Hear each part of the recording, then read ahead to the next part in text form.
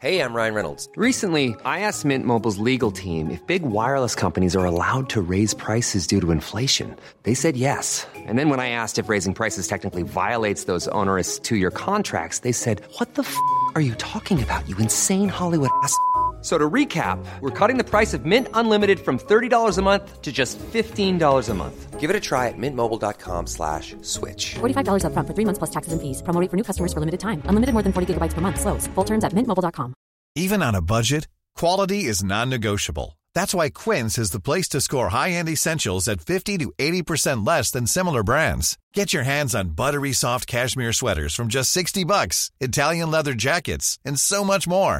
And the best part about Quince, they exclusively partner with factories committed to safe, ethical, and responsible manufacturing. Elevate your style without the elevated price tag with Quince. Go to quince.com/upgrade for free shipping and 365-day returns.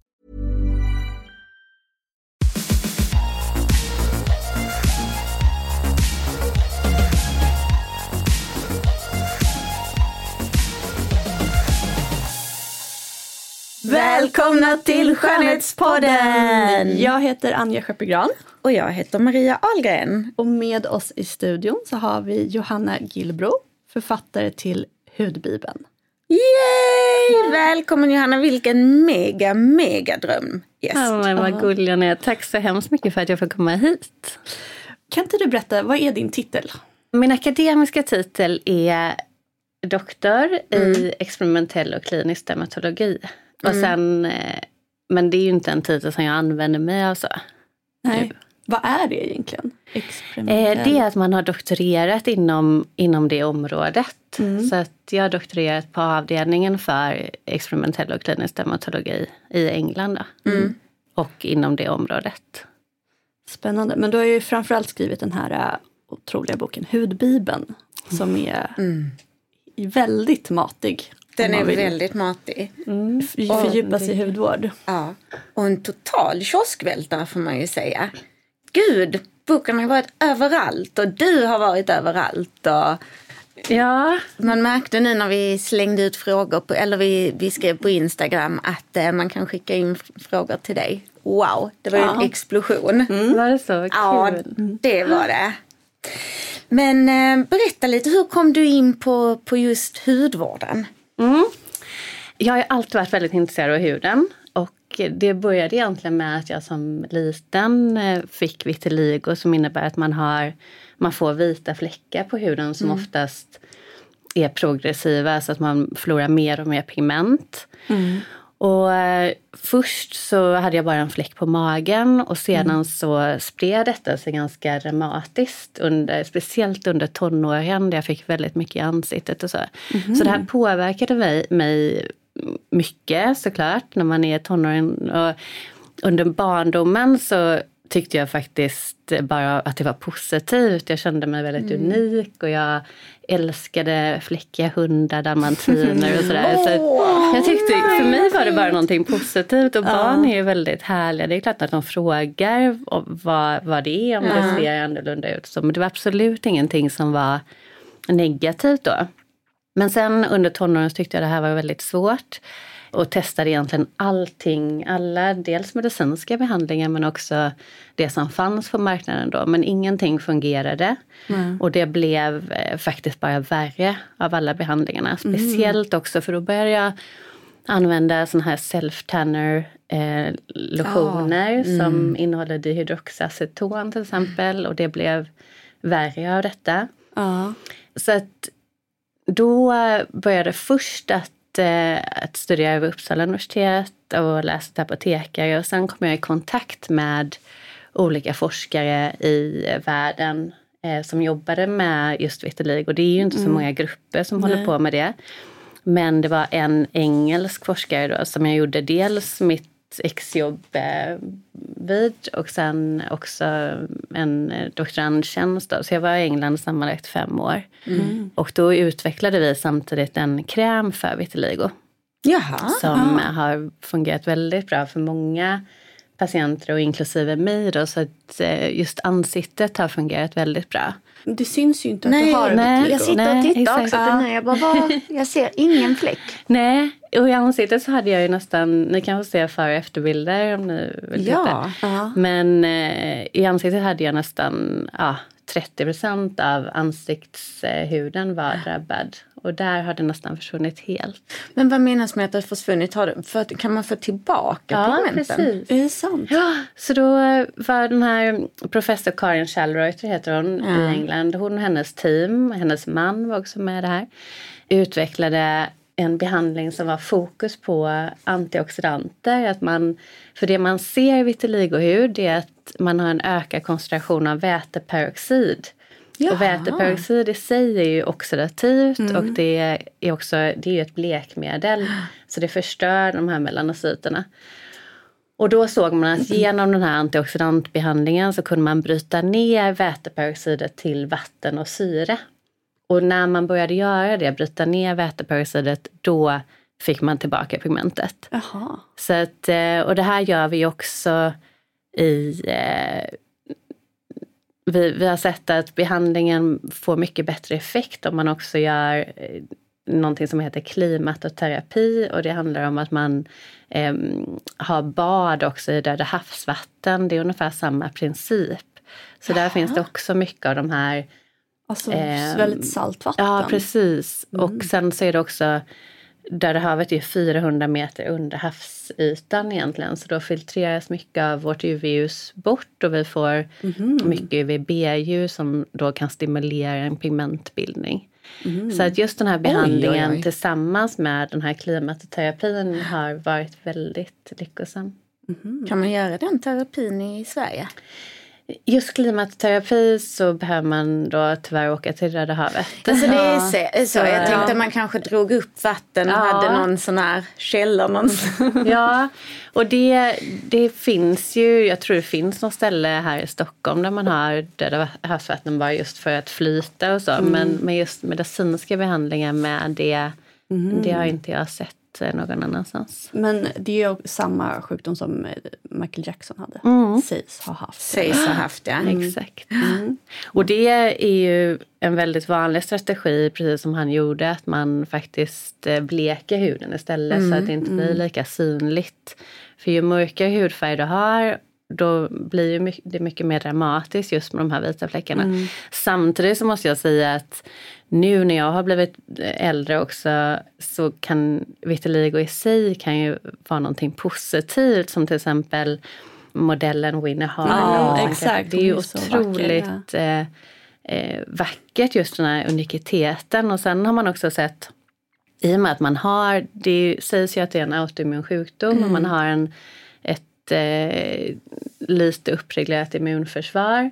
Och där har man sett positiva hälsoeffekter av det till viss del. Och det här behöver man forska vidare på. Men i dagsläget så ser jag min resa och min vitiligo som någonting som har varit väldigt positivt. Jag blir så rörd av det här med dalmatinerna. Det är jättefint. Men Johanna, du pratar ju jättemycket i din bok om mikrobiomet, och jag tror ingen kan ha missat att bakterier är liksom den stora snackisen och vikten av bakterier och mikrobiomet. Berätta, ge oss en liten crash course i bakterier. Mitt intresse för mikrobiomet och bakterierna, det kom väldigt sent, ska jag säga. För att jag är apotekare i botten, och det som man läser mest om inom apotekarprogrammet då när jag utbildar mig i alla fall, det är just antibiotikabehandlingar.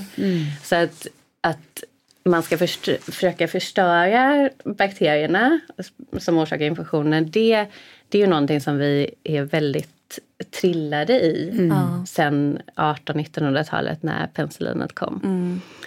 Och det var bara för, jag skulle säga kanske 6 år sedan nu, som jag åkte på första mikrobiomkonferensen, och då handlade det om tarmmikrobiomet och vad viktigt det är för vår hälsa. Och det var en helt ny mark som öppnade sig för mig då, ska jag säga.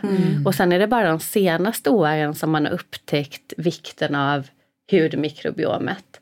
Så det man kan säga generellt är att Vi har mycket mjölksyrebakterier i tarmen. Och till exempel i det vaginala området. Men vi har inte lika mycket mjölksyrebakterier på huden till exempel. Så att vi har väldigt olika bakteriekultur i olika delar av vår kropp. Och till och med också på olika delar av vår hud. Som i armhålan till exempel, där vi har lite fetare svett. Och vi är varma och sådär.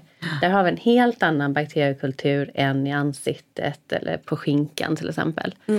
Så att det här forskar man jättemycket på nu. Vilka bakterier som vi har på olika ställen. Dels hur det förändras med hur vi bor. Om vi bor i en storstad eller på landsbygd.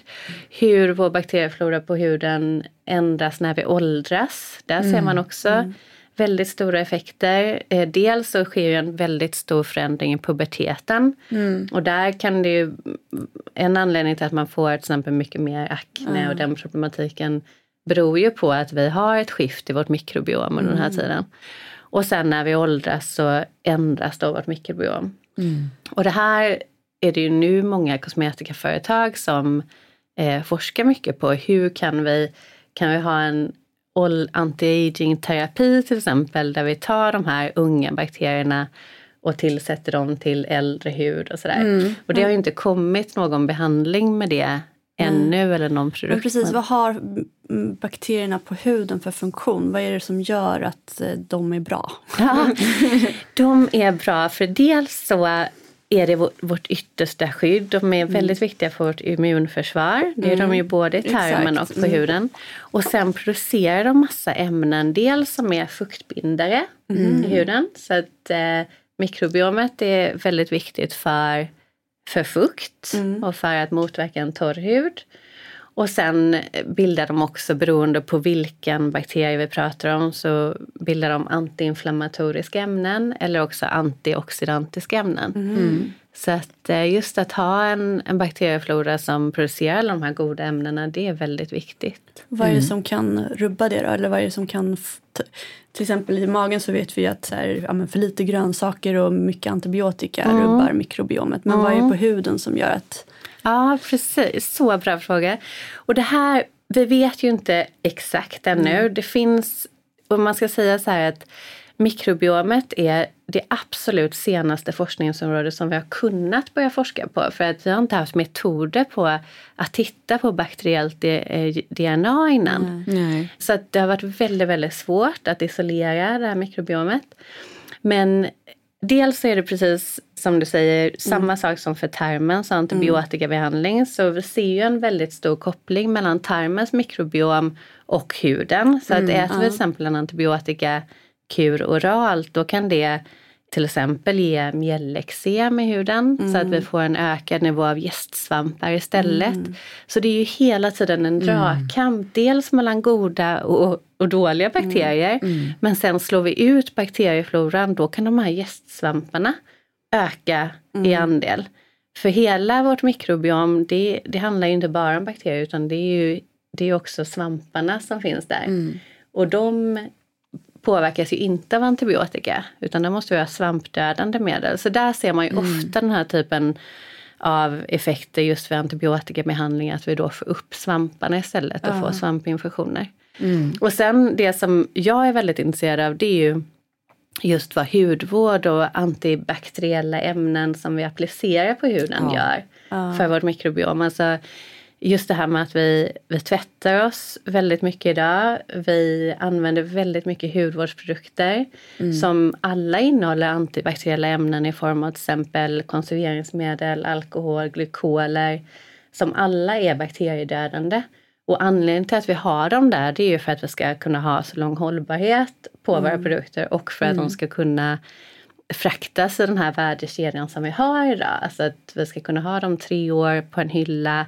Vi behöver inte kontrollera transporttemperatur eller förvaringstemperatur och sådär. Och vad gör det för vårt mikrobiom? Och här har man börjat forska precis nu på till exempel antibakteriella ämnen som man har i deodoranter. Det verkar verkligen slå ut eller störa mikrobiomet. Och gud, jag har inte använt deodorant på typ 5 år. Ja, det är nog bra. Är det så? Ja. Får jag berätta varför? Ja, jag tycker inte att... alltså, den gör ingen skillnad för mig. Alltså, jag har inte så himla stark svettlukt. Nej. Förutom när jag har mens. Okay. Men då hjälper ingen deodorant.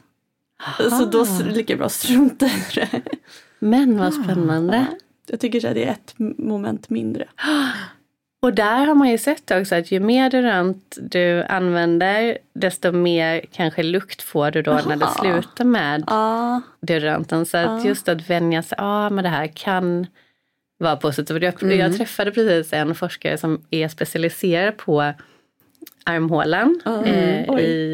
Vi var i London nu för några månader sedan på en konferens. Och han använde ju inga deodoranter överhuvudtaget. Men jag slutade faktiskt, för att jag är ju väldigt intresserad av doft. Jag är jätteintresserad av parfym. Men jag är också intresserad av människors naturliga doft. Och min man, han använde bara parfym så här då och då. Och inte någon deodorant. Heller för han också så här slutat för att han inte tycker det är så nödvändigt. Men jag älskar hans så här naturliga doft. Ja, det är ju fantastiskt. Så då är det de här feromonerna som går igång. Jag tror det. Sniffa i nacken på någon. Ja. Det är mysigt. Ja, men de säger väl det att ju fort du inte tycker om din partners lukt, då ska man verkligen då är det dags att packa ihop. Ja, men då känner man ju också när han är sjuk till exempel. Då känner man ju också en skillnad. Va? Är det så? Det kan jag absolut göra. Så du måste ju ha doftsinne som en spårhund gör. Ja, men jag har ganska bra doftsinne. Därför tycker jag det är så jobbigt att bo i stan faktiskt. Ja. Okej, nu kommer vi på ett sidospår. Men liksom bakterierna på huden. Jag tänker också att de är liksom en del av en sund hudbarriär. Absolut. Och det är så intressant att säga det. För att man har till och med, det har nog inte slått igenom, men just mikrobiomet på huden har man gett ett nytt namn. Och det har man sagt heter då stratum microbiome. Och det innebär ju ett till lager i barriären som bara är bakterier. Som är på stratum cornum då. Ja, precis. Se där. Ja.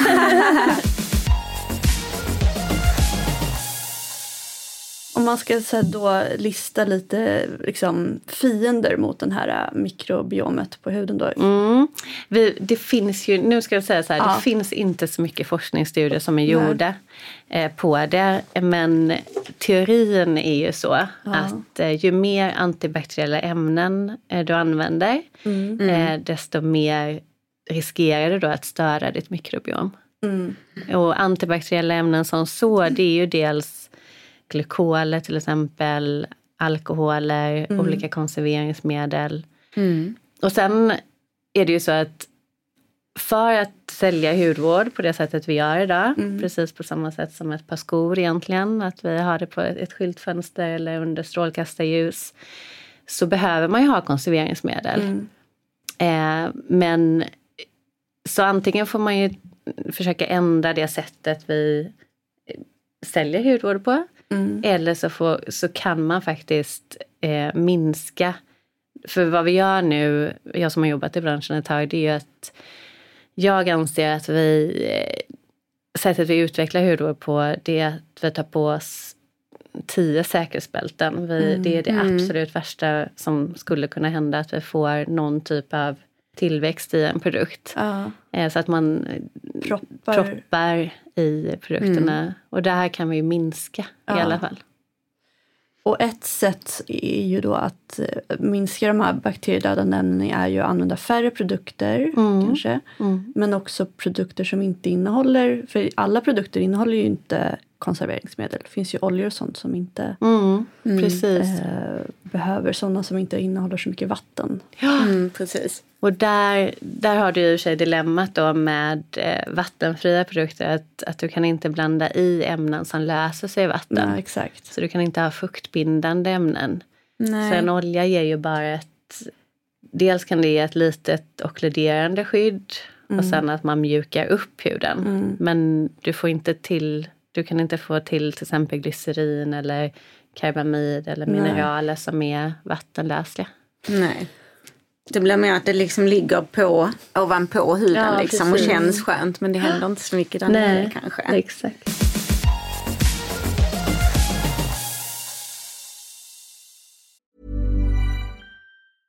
This is Paige, the co-host of Giggly Squad, and I want to tell you about a company that I've been loving, Olive & June. Olive & June gives you everything that you need for a salon-quality manicure in one box. And if you break it down, it really comes out to $2 a manicure, which is absolutely insane. It's also so easy to get salon-worthy nails at home with Olive & June. The difference between how your nails used to look when you did them yourself and now with the Mani system is a complete game changer. The best thing about Olive & June, too, is it's a quick dry. Dries in about 1 minute, lasts for 5 days, and full coverage in up to 1 to 2 coats. Visit oliveandjune.com/perfectmani20 for 20% off your first system. That's oliveandjune.com/perfectmani20 for 20% off your first system.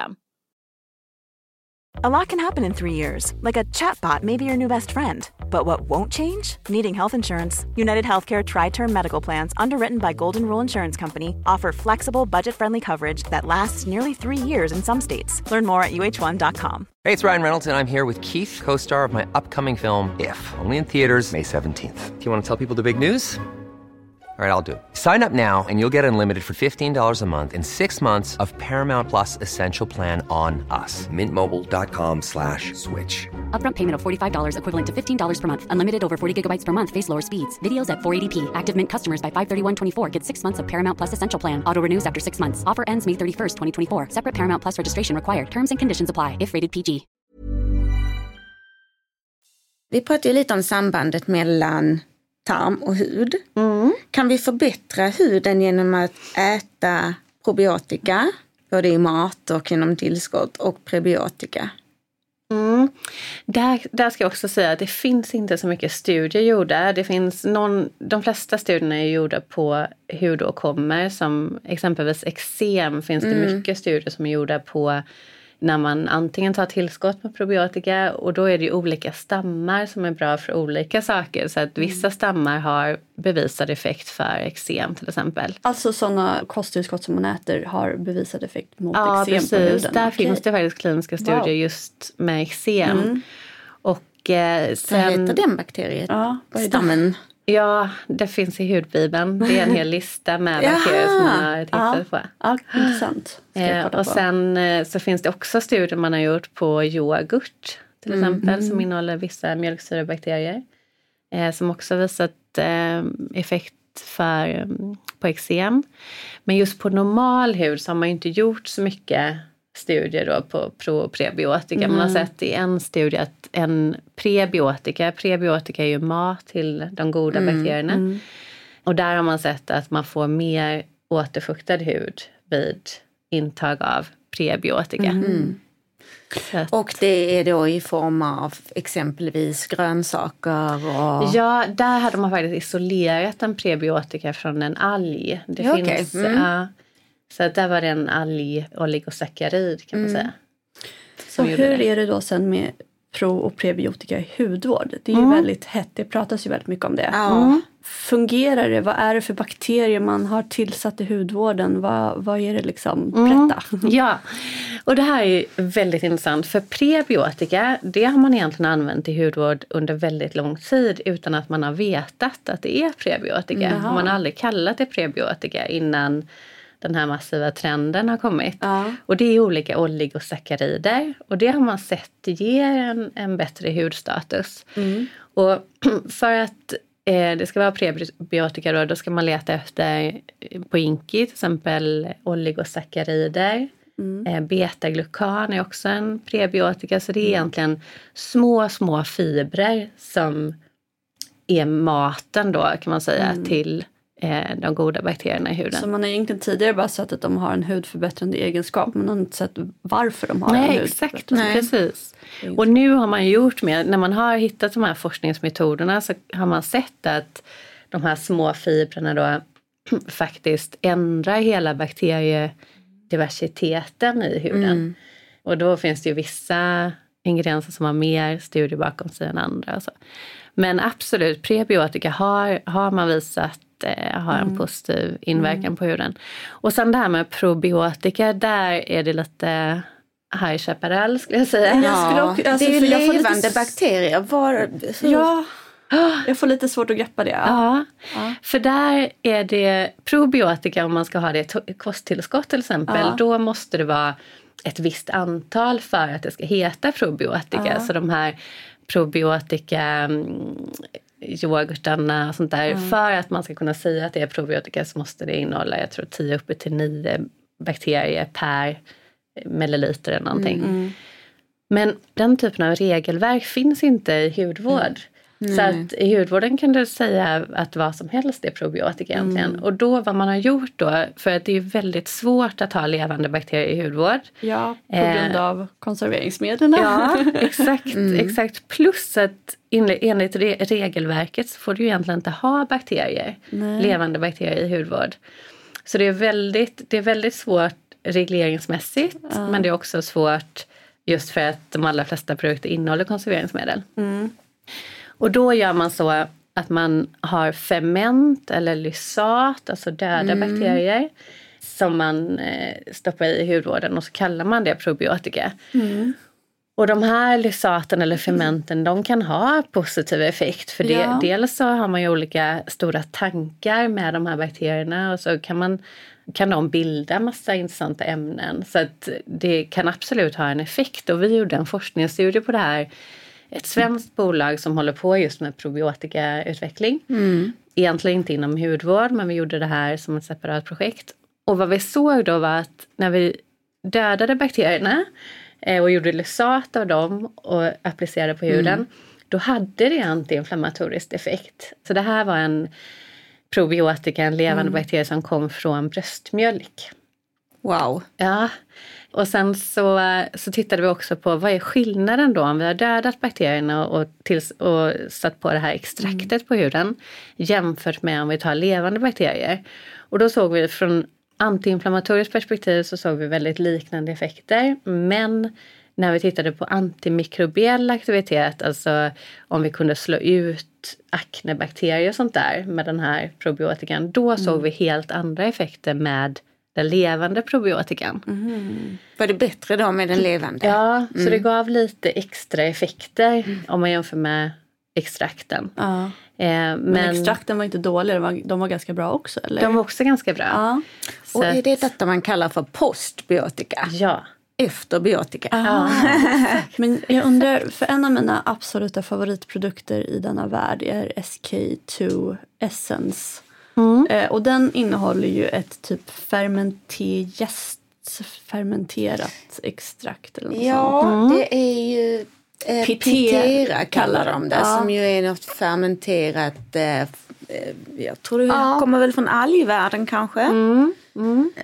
Pitera är en unik jästfermentering.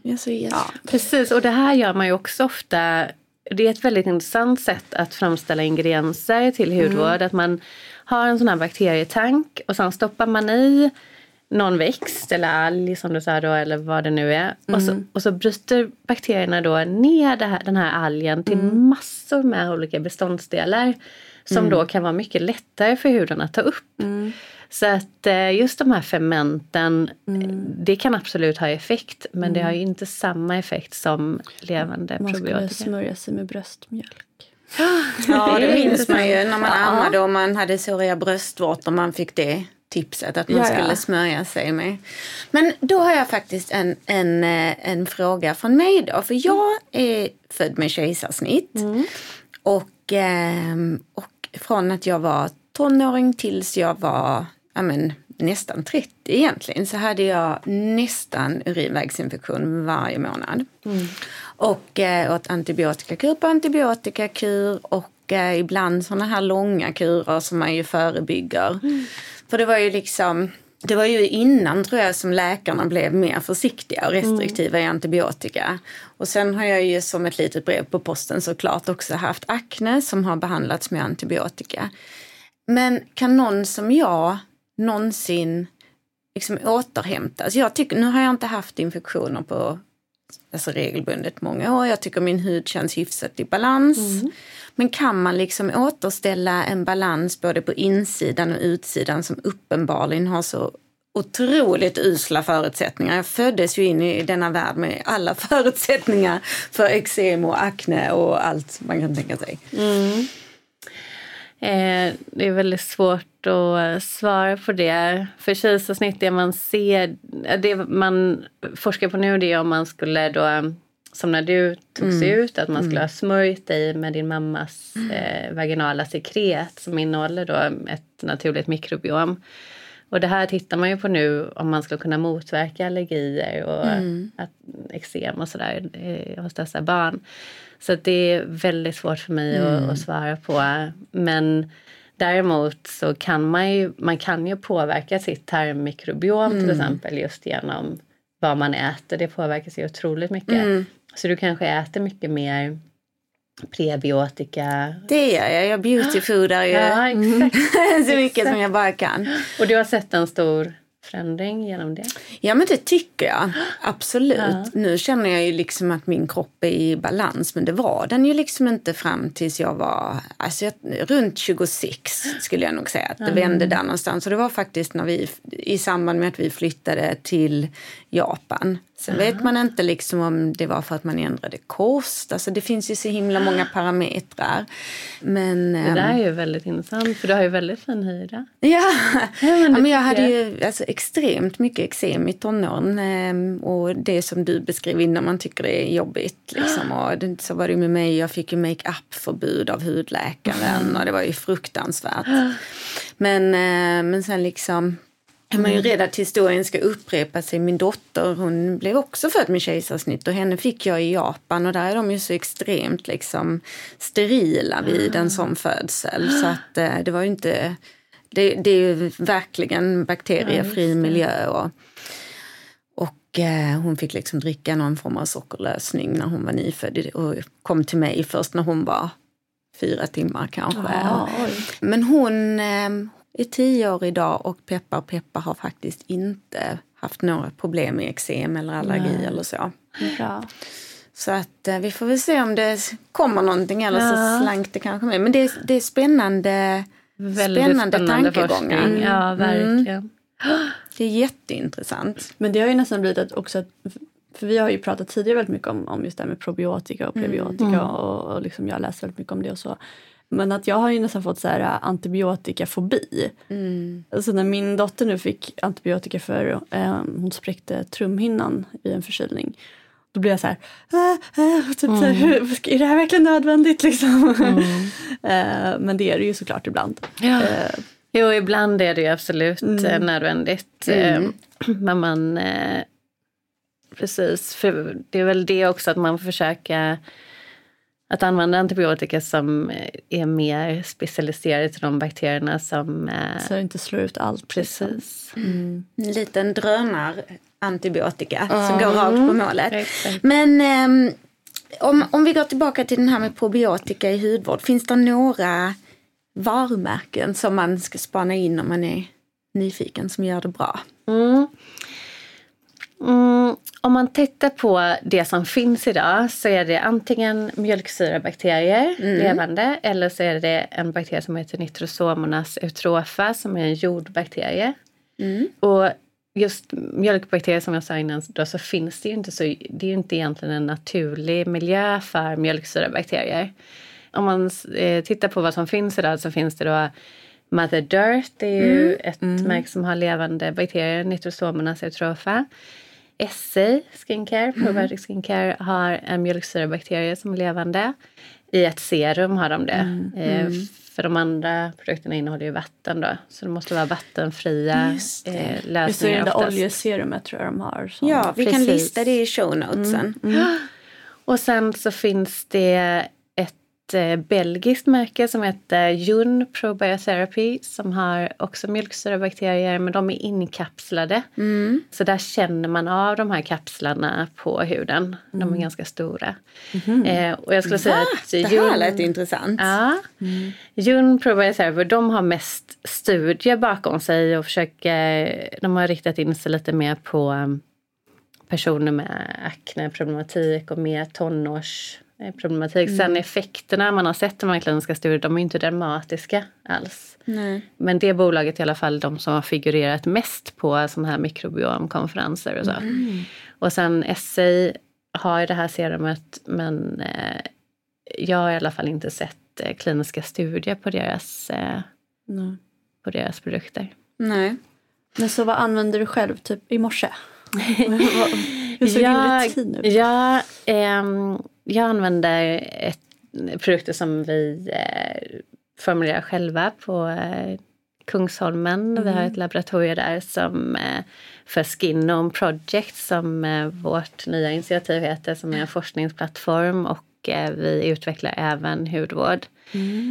Så att i morse så använde jag en kräm som är både för dag och natt. Ja. Och sen har jag så tvättar jag mig inte på morgonen, utan jag använder bara den här krämen, och sen på kvällen så använder jag samma kräm, men då bländar jag i ett vattenfritt liposuspension heter det. Som det är en olja med massa aktiva ämnen egentligen.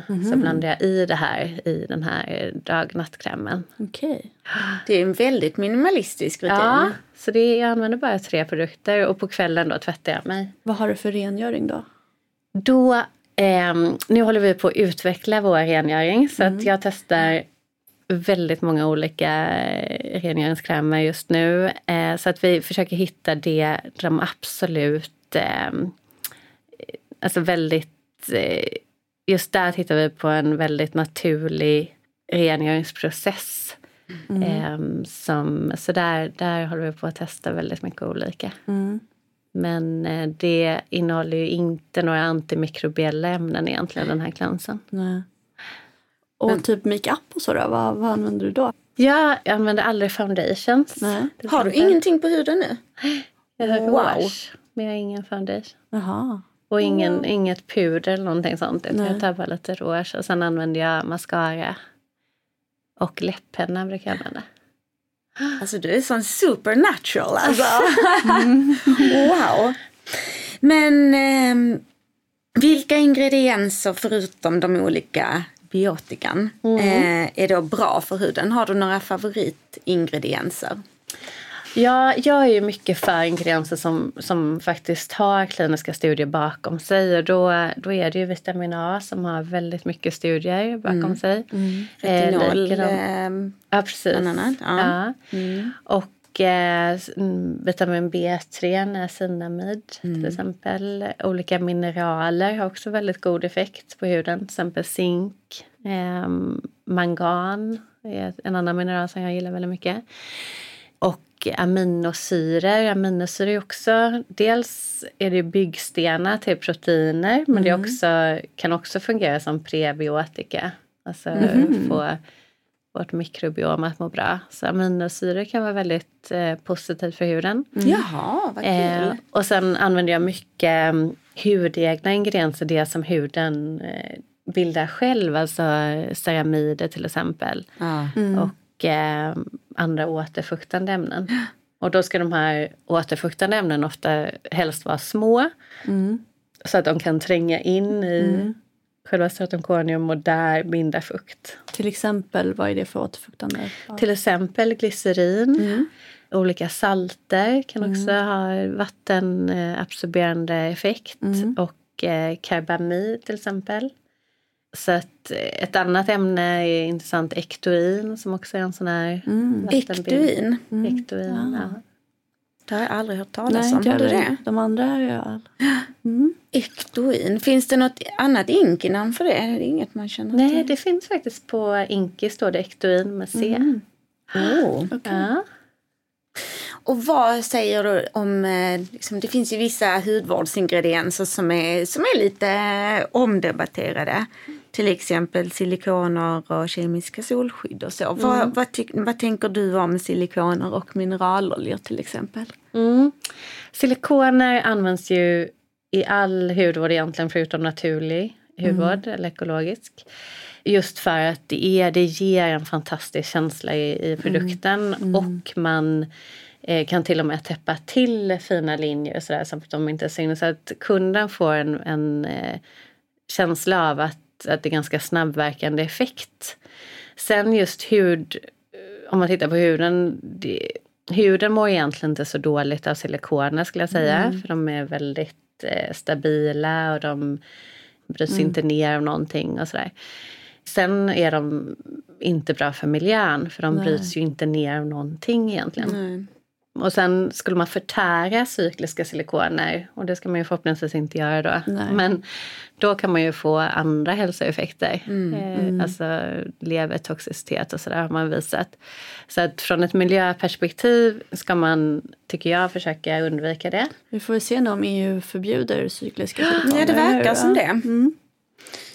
Jag pratade häromdagen med en sakkunnig på, de heter Kemisk-tekniska förbundet innan väl. Nu har de bytt namn till kosmetik- och hygienföretagen. Och han sa att man påbörjat arbete nu inom EU att subsidiera, alltså byta ut cykliska silikoner mot andra raka silikoner då. Eller andra ämnen som ger liknande effekt. Och där görs ju jättemycket. Alltså man kan ju hitta silikonliknande mycket mer naturliga ämnen som är nedbrytbara i naturen. Okay. Så att det har hänt jättemycket där. Så egentligen så ska man inte behöva använda silikoner, tycker jag, nu i utvecklingen. Mineralolja sa du också. Och det är ju en ganska het potatis, kan man säga. För att det är också sådär, kommer från petrokemiska industrin. Det är inte biologiskt nedbrytbart. Så från ett miljösynpunkt så är det inte bra att använda detta. Samtidigt som för vissa hudtyper så kan de faktiskt vara väldigt bra. Man använder ofta mineralolja i produkter för olika hudåkommor, till exempel eksem och så. Så att just det här att det skulle täppa till eller att det skulle vara akneframkallande, så här, det stämmer faktiskt inte. Sen är det viktigt då att man använder medicinska, alltså en väldigt hög kvalitet på mineraloljorna. För att annars så kan det vara ämnen som toluen till exempel, och som kan vara irritativa. Så har man dåliga mineraloljor med dålig kvalitet, då kan det vara dåligt. Hur vet man det? Det vet man inte tyvärr. För det står ju inte på Inki vilken renhet det är på dem. Men den vanliga, på Inkin så är det paraffinum liquidum, va, som det brukar stå om det är mineralolja. Är det eller så står det mineral oil. Det kan det också det. Ja. Eller kan det stå vaselin. Vaselin har vi också samma. Så det är lite olika. Spännande. Och kemiska solskydd då? Ja, för att få ett fullgott solskydd så måste man ofta ha ett kemiskt solskydd i det faktiskt. Och det har man även i barnprodukter. Sen tycker jag man ska undvika, alltså vad man ska tänka på är att UV-filter som så, det har ju ingen annan effekt än att skydda just mot solen. Det är ju därför vi har det. Och just kemiska solskydd, det har ju den här effekten att de reagerar väldigt bra med sol, men de kan också reagera med andra saker i huden.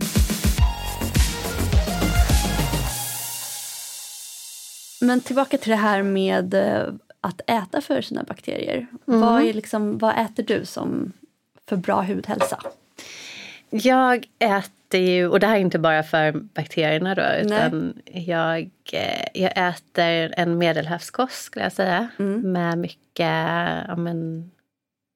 mycket grönsaker, mycket polyfenoler, någonting som man hör mer och mer om, alltså antioxidanter och sen även karotenoider. Så där finns det ju i både morötter, innehåller beta-karoten, men sen finns det också i astaxantin till exempel, i lax och hummer och allting som är rosa egentligen innehåller detta. Så man ska äta mycket hummer. Hummer vet jag inte om men jag äter mycket. Jag är ju från Göteborg, va? Så att jag äter mycket räkor och musslor innehåller ju zink. Selen, där är det mycket nötter, paranöten innehåller. Det kan vi tar en paranöt om dagen. Ni gör det? Ja. Gud vad bra, det är ju hela dagsbehovet av selen. Exakt. Och det är så gott. Ibland blir det många fler. Ja, men det är så mycket nötter. Så jag skulle säga grunden är medelhavskost och sen mycket grönsaker, nötter och yoghurt. Vill säga, och jag äter den fetaste 10%. Det är viktigt, va? Att det är den feta varianten. Jag vet faktiskt inte. Nej. Det skulle jag säga att jag... Det är godare i alla fall. Ja, det är godare. Men jag tänker om det liksom är mer processat när man har skilt bort fettet. Jag vet inte. Just när där vi får ta in en livsmedelstekniker vid tillfälle. Jag har jobbat med en dietist i boken som heter Karin Magnusson. Så det, hon kan allting sånt där. Just hur mycket man ska äta av varje. Och sen har jag faktiskt börjat med någonting. Det är kalla potatisar. Kylda potatisar. Och då... Det här bildar ju då resistent stärkelse. Exakt. Och det här fick... jag träffade en forskare i Rotterdam när jag var där förra året. Som hade då... Han är specialist inom mikrobiomet och hade då börjat med detta själv. Och sett otroligt fina hälsoeffekter av det här. Jaha. Så då fortsätter jag med det. Så att jag gillar ändå bakad potatis. Lägga in det i ugnen och sen tar man bara ut dem och så in i kylskåpet. Gud, ja, det där kan ju bli så jäkla gott också. I så här spanska tortillas och potatissallader. Ja, men exakt. Ja, det är faktiskt, kall potatis är faktiskt riktigt. Jag har inte ätit det innan så här, förutom då för ett år sedan började. Ja, det kanske man ska göra. Det är väldigt sällan jag käkar potatis. Men, jag brukar äta det på sommaren när det finns färsk potatis. Ja, det är ju gott. En liten midsommarsallad. Men om vi ska spana lite framåt. Vad är nästa stora revolution inom hudvård och hudsjukvård kanske vi ska säga också? Inom hudvård så hoppas jag att vi faktiskt ser ett annat sätt. Dels att sälja hudvård och producera hudvård på. Och så att vi kommer ifrån de här... det är precis som att vi köper ett par skor som sagt. Och det här är ändå någonting som vi applicerar i vårt ansikte. Eller på vår hud som är ett sånt viktigt organ. Så att vi måste tänka mer på vad vi faktiskt applicerar på vår hud. Och sen just inom mikrobiomområdet så händer det ju väldigt mycket när man tittar på... I takt med att man forskar mer så ser man ju vilka bakterier som har någon positiv verkan. Och där kan det vara allting från vilka bakterier som skulle kunna ge mer ungdomlig hud till vilka bakterier man kanske har mer eller mindre av i olika hudåkommor. Och där forskar man mycket på om man skulle kunna tillsätta de här eller göra den här typen av transplantation som man har sett, alltså som man gör med tarmen, om man skulle kunna göra det på hudmikrobiomet. Men det krävs mycket mer forskning innan vi kommer dit. Fektal transplantation. Den är härlig. Fekal transplantation. Men det finns ju ett japanskt varumärke tror jag det är som jag har börjat använda, en bakterie som heter E. fecalis i sitt läppbalsam som ska då claimar att laga torra läppar, eller snarare att man ju sätter igång hudens egna läkeprocess. Vet inte alls vad de har liksom för belägg i forskning och så. Men är det en levande bakterie? Jag vet inte. För det känns lite, jag tror inte att det går just regelverksmässigt. Nej, att ha det verkar ju levande märkligt. fekalis. En fekalis, mänsklig. Nej, det har jag svårt att tro att det kan vara mer en gimmick-ingrediens. Ja. Vi får se. Den som lever får se om det blir avföringsbakterier i nästa stora. Ja, jag kan tänka mig att det kanske kommer in lite mer det här med kylskåp till sin hudvård och sånt där. Att man håller på Kicks kanske det kommer vara så här vissa eller vissa hudvårdsprodukter i bakom så här kyldiskar och sånt där. Absolut. Men lite som att man går till så här del i disken liksom, på mataffären. Där finns ju ett danskt hudvårdsmärke som heter Nori. Ja, de jobbar ju med väldigt små batchar som de ju med ganska kort hållbarhet och skriver liksom ut sitt datum liksom, tillverkningsdatum. Och sen får man vara ganska snabb att använda upp det. Men det är ju lite det tänket. Men som sagt, då är det ju i små batchar. Nej, men precis. Och det är det vi jobbar vidare med också inom Skin On Project. Då. Gud vad kul, det skulle vi höra mer om det. Ja, då får du komma tillbaka, Johanna. Vi fick ju in väldigt många lyssnarfrågor. Nu börjar vi liksom, nu har vi snackat, men vi hinner väl med några stycken i alla fall. Då tänkte jag vi kan börja med Linnea som skriver att hon har väldigt reaktiv intolerant hud. Hon blir röd, irriterad, det hettar och stramar av nästan alla produkter. Tips? Ja, där skulle man ju... Man kan ju gå igenom vad man kan liksom försöka utesluta och så här. Men har man så extrem reaktiv hud, då kan man ju kanske misstänka att det ligger någonting annat bakom. Så att där skulle man behöva veta lite mer hur hälsan ser ut annars. Men sen bara genom att prova sig fram så kan man ju försöka ta bort de mer irritativa ämnena som finns, till exempel alkohol, glykoler, fenoxetanol som är ett konserveringsmedel som kan vara lite irritativt, och vissa kemiska solskydd, octykrylen till exempel. Så och eteriska oljor och sånt. Precis. Där verkligen. Ska man ta det lite lugnt också med syror och... Ja, syre kan man ju verkligen reagera på då om man har känslig hud. Så att det gäller ju nästan att försöka strippa bort allting och sen i så fall lägga till successivt. Men då, som till exempel La Roche-Posay har ju i alla fall väldigt minimalistiska formuleringar i vissa av deras produkter. Så man kan ju testa med någonting sånt och sen försöka lägga så de på. har någon sån här luftfria förpackningar också, så att de inte har nästan något konserveringsmedel. Ja, precis. Ja. Exakt. De har jag ju liksom återkommit till väldigt många gånger, för jag har ju själv liksom den hudtypen som hon beskriver här, även om de senaste åren har det balanserats ut. Men liksom haft och ibland har jag ju sådana skov igen liksom. Men då är det ju så här, ta bort allting och sen är det de här franska apoteksprodukterna, bara liksom mildrengöring, fukt, mycket B5 och ceramider. Ja, men precis.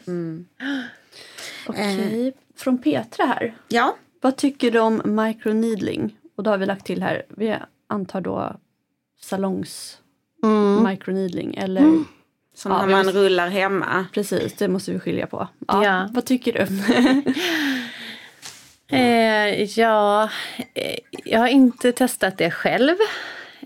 Men som hudexpert så skulle jag nog säga att jag tycker hela idén känns väldigt konstig. Att du gör ju hål i huden och sen stimulerar du en sårläkning och då får du ju lite mer kollagen alltså då, genom den processen. Det känns ju väldigt harsh treatment faktiskt. Och sen har man också sett nu att man trodde att man kunde få in mer aktiva ämnen genom att man gör de här hålen, men det har man faktiskt inte sett. Ja, okay. Att man kan det kom precis ut en forskningsartikel nu där man inte ser den typen av effekter. Men samtidigt så har jag pratat med många som upplever att de tycker att det fungerar jättebra för dem. Så att man får nästan ta egna beslut där. Men själv skulle jag inte göra så. Nej, och är man nyfiken på microneedling så ska man ju gå till ett proffs, en hudterapeut. Precis. Jag tror du håller med om det också. Absolut. Att de här hemmarullningarna ska man ju vara väldigt försiktig med. Och där finns ju en stor infektionsrisk också. Så att doppar du inte den i minst 80% alkohol så där, då är det ju jättestor risk att du har någonting på som kommer in i huden. Rullar in lite. Usch. Man kanske slussar ner lite P-acnes lite för långt. Ja, men precis. Nej, alltså det skulle jag nog faktiskt försöka hålla mig borta från. Vi har Emilia som undrar, hur kan man påverka hormonell akne och varför uppstår den hormonella obalansen? Och så undrar hon också då om mejeriprodukter är dåliga för huden. Och då utgår jag från att hon menar om det är dåligt för aknen. Hormonell akne är ju ganska svårt att behandla med hudvård faktiskt. Och där ser man ganska stora effekter om man börjar med p-piller och så. Det kan ju hjälpa hormonell akne. Men det är ganska svårt att behandla just med hudvård. Tyvärr, sen är det ju alltid så när man lider av akne att det finns vissa ingredienser som kan förbättra det. Och då finns det ju olika, antingen så rådfrågar man sin läkare och det är alltid det bästa att se vilka behandlingar som finns medicinskt. För det finns ju faktiskt saker som kan fungera och det beror precis vilken typ av akne man har. Och mejeriprodukterna då, vad säger du om dem? Ja, och just med kost och akne då finns det ju studier som visar att, och där beror det också på vilken typ av akne, men det finns studier som visar att just mejeriprodukter och snabba kolhydrater kan påverka akne negativt. Och det har man ju vetat väldigt länge. Men så att det är egentligen de enda typ av vetenskapliga studier som finns när det gäller kost och akne. Samtidigt så är det ju många som inte alls tycker att individuellt att de märker några skillnader om de inte äter mejeriprodukter och sådär. Så där får man nästan testa sig själv. Om man börjar utesluta mejeriprodukter och om man liksom vill börja den ändan, hur lång tid ska man testa för att liksom börja se resultat? Ja, men 1 månad behöver man ju alltid testa för att se någon effekt på huden överhuvudtaget. Så minst 1 månad. Och som då icke-mjölkätare kan jag ju garantera att det finns väldigt många bra alternativ idag. Vad är bäst mot dermatit, undrar Jen. Och dermatit, det finns ju många olika sorter av dermatit. Så är det kontaktallergi? Eller? Ja, det kan det vara. Och atopiskt eksem finns ju också. Dermatit är ju egentligen eksem kan man säga. Och atopiskt eksem är ju böjväxteksem. Man ofta har böjväck. Perioral dermatit. Då får du det ofta runt munöppning eller näsöppning. Mjälleksem. Det är ju orsakat av jästsvampar då. Och det är också seborriskt dermatit, så det är också en dermatit. Så det beror ju helt på vilken dermatit det är, och här är det väldigt olika behandlingar. Så atopisk dermatit till exempel, det behandlas ju ofta med kortison och väldigt mjukgörande salvor och så. Medan perioral dermatit, som man ofta får i ansiktet och näsa och mun, där ska man absolut inte ha kortison, för det kan förvärra det. Så att, vad ska man ha då? Vad brukar man? Ja, dels så ska man försöka undvika mycket när det gäller hudvård. För det kan ha triggats igång av olika faktorer inom hudvård och solskyddsfaktorer till exempel. Så att oftast så får man den rådet att försöka ha så minimalistisk hudvård som möjligt. Det är då man får gå på La Roche-Posay-rutinen. Och dina kommande produkter. Ja, när kommer din hudvård? Det var också en fråga. Den kommer i september kommer vi definitivt lansera det. Och sen kommer vi ha lansering för lite mer exklusiva grupper. Alltså personer som vill vara med, men där vi vill ha feedback. Där vi vill göra en resa med dem väldigt tätt, så att vi verkligen får den feedbacken som vi behöver för utvecklingen av produkterna. Så att signa gärna upp er på skinomproject.com, nyhetsbrevet, så kan man vara med på de här fokusgrupperna då, som vi har redan nu i vår faktiskt. Okej, kul. Gud vad spännande. Ja, så där får ni jättegärna vara med.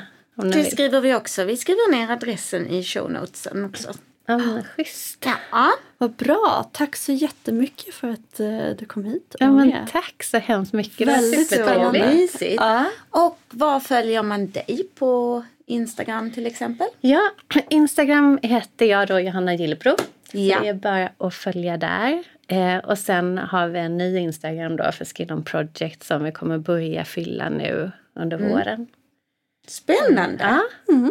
Och oss följer ni som vanligt på Maria_Ahlgren. och Anja Sjögran.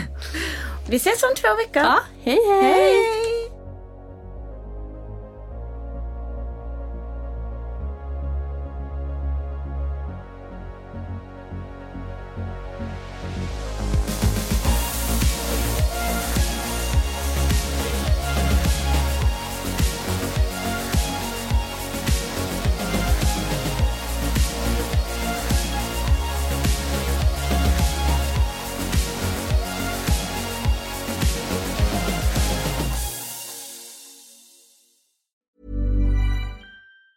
Hey, it's Danny Pellegrino from Everything Iconic. Ready to upgrade your style game without blowing your budget? Check out Quince. They've got all the good stuff, shirts and polos, activewear, and fine leather goods, all at 50 to 80% less than other high-end brands. And the best part? They're all about safe, ethical, and responsible manufacturing. Get that luxury vibe without the luxury price tag. Hit up quince.com/upgrade for free shipping and 365-day returns on your next order. That's quince.com/upgrade. Hey, it's Paige DeSorbo from Giggly Squad. High quality fashion without the price tag. Say hello to Quince. I'm snagging high-end essentials like cozy cashmere sweaters, sleek leather jackets, fine jewelry, and so much more. With Quince being 50 to 80% less than similar brands. And they partner with factories that prioritize safe, ethical, and responsible manufacturing. I love that. Luxury quality within reach. Go to quince.com/style to get free shipping and 365-day returns on your next order. Quince.com/style.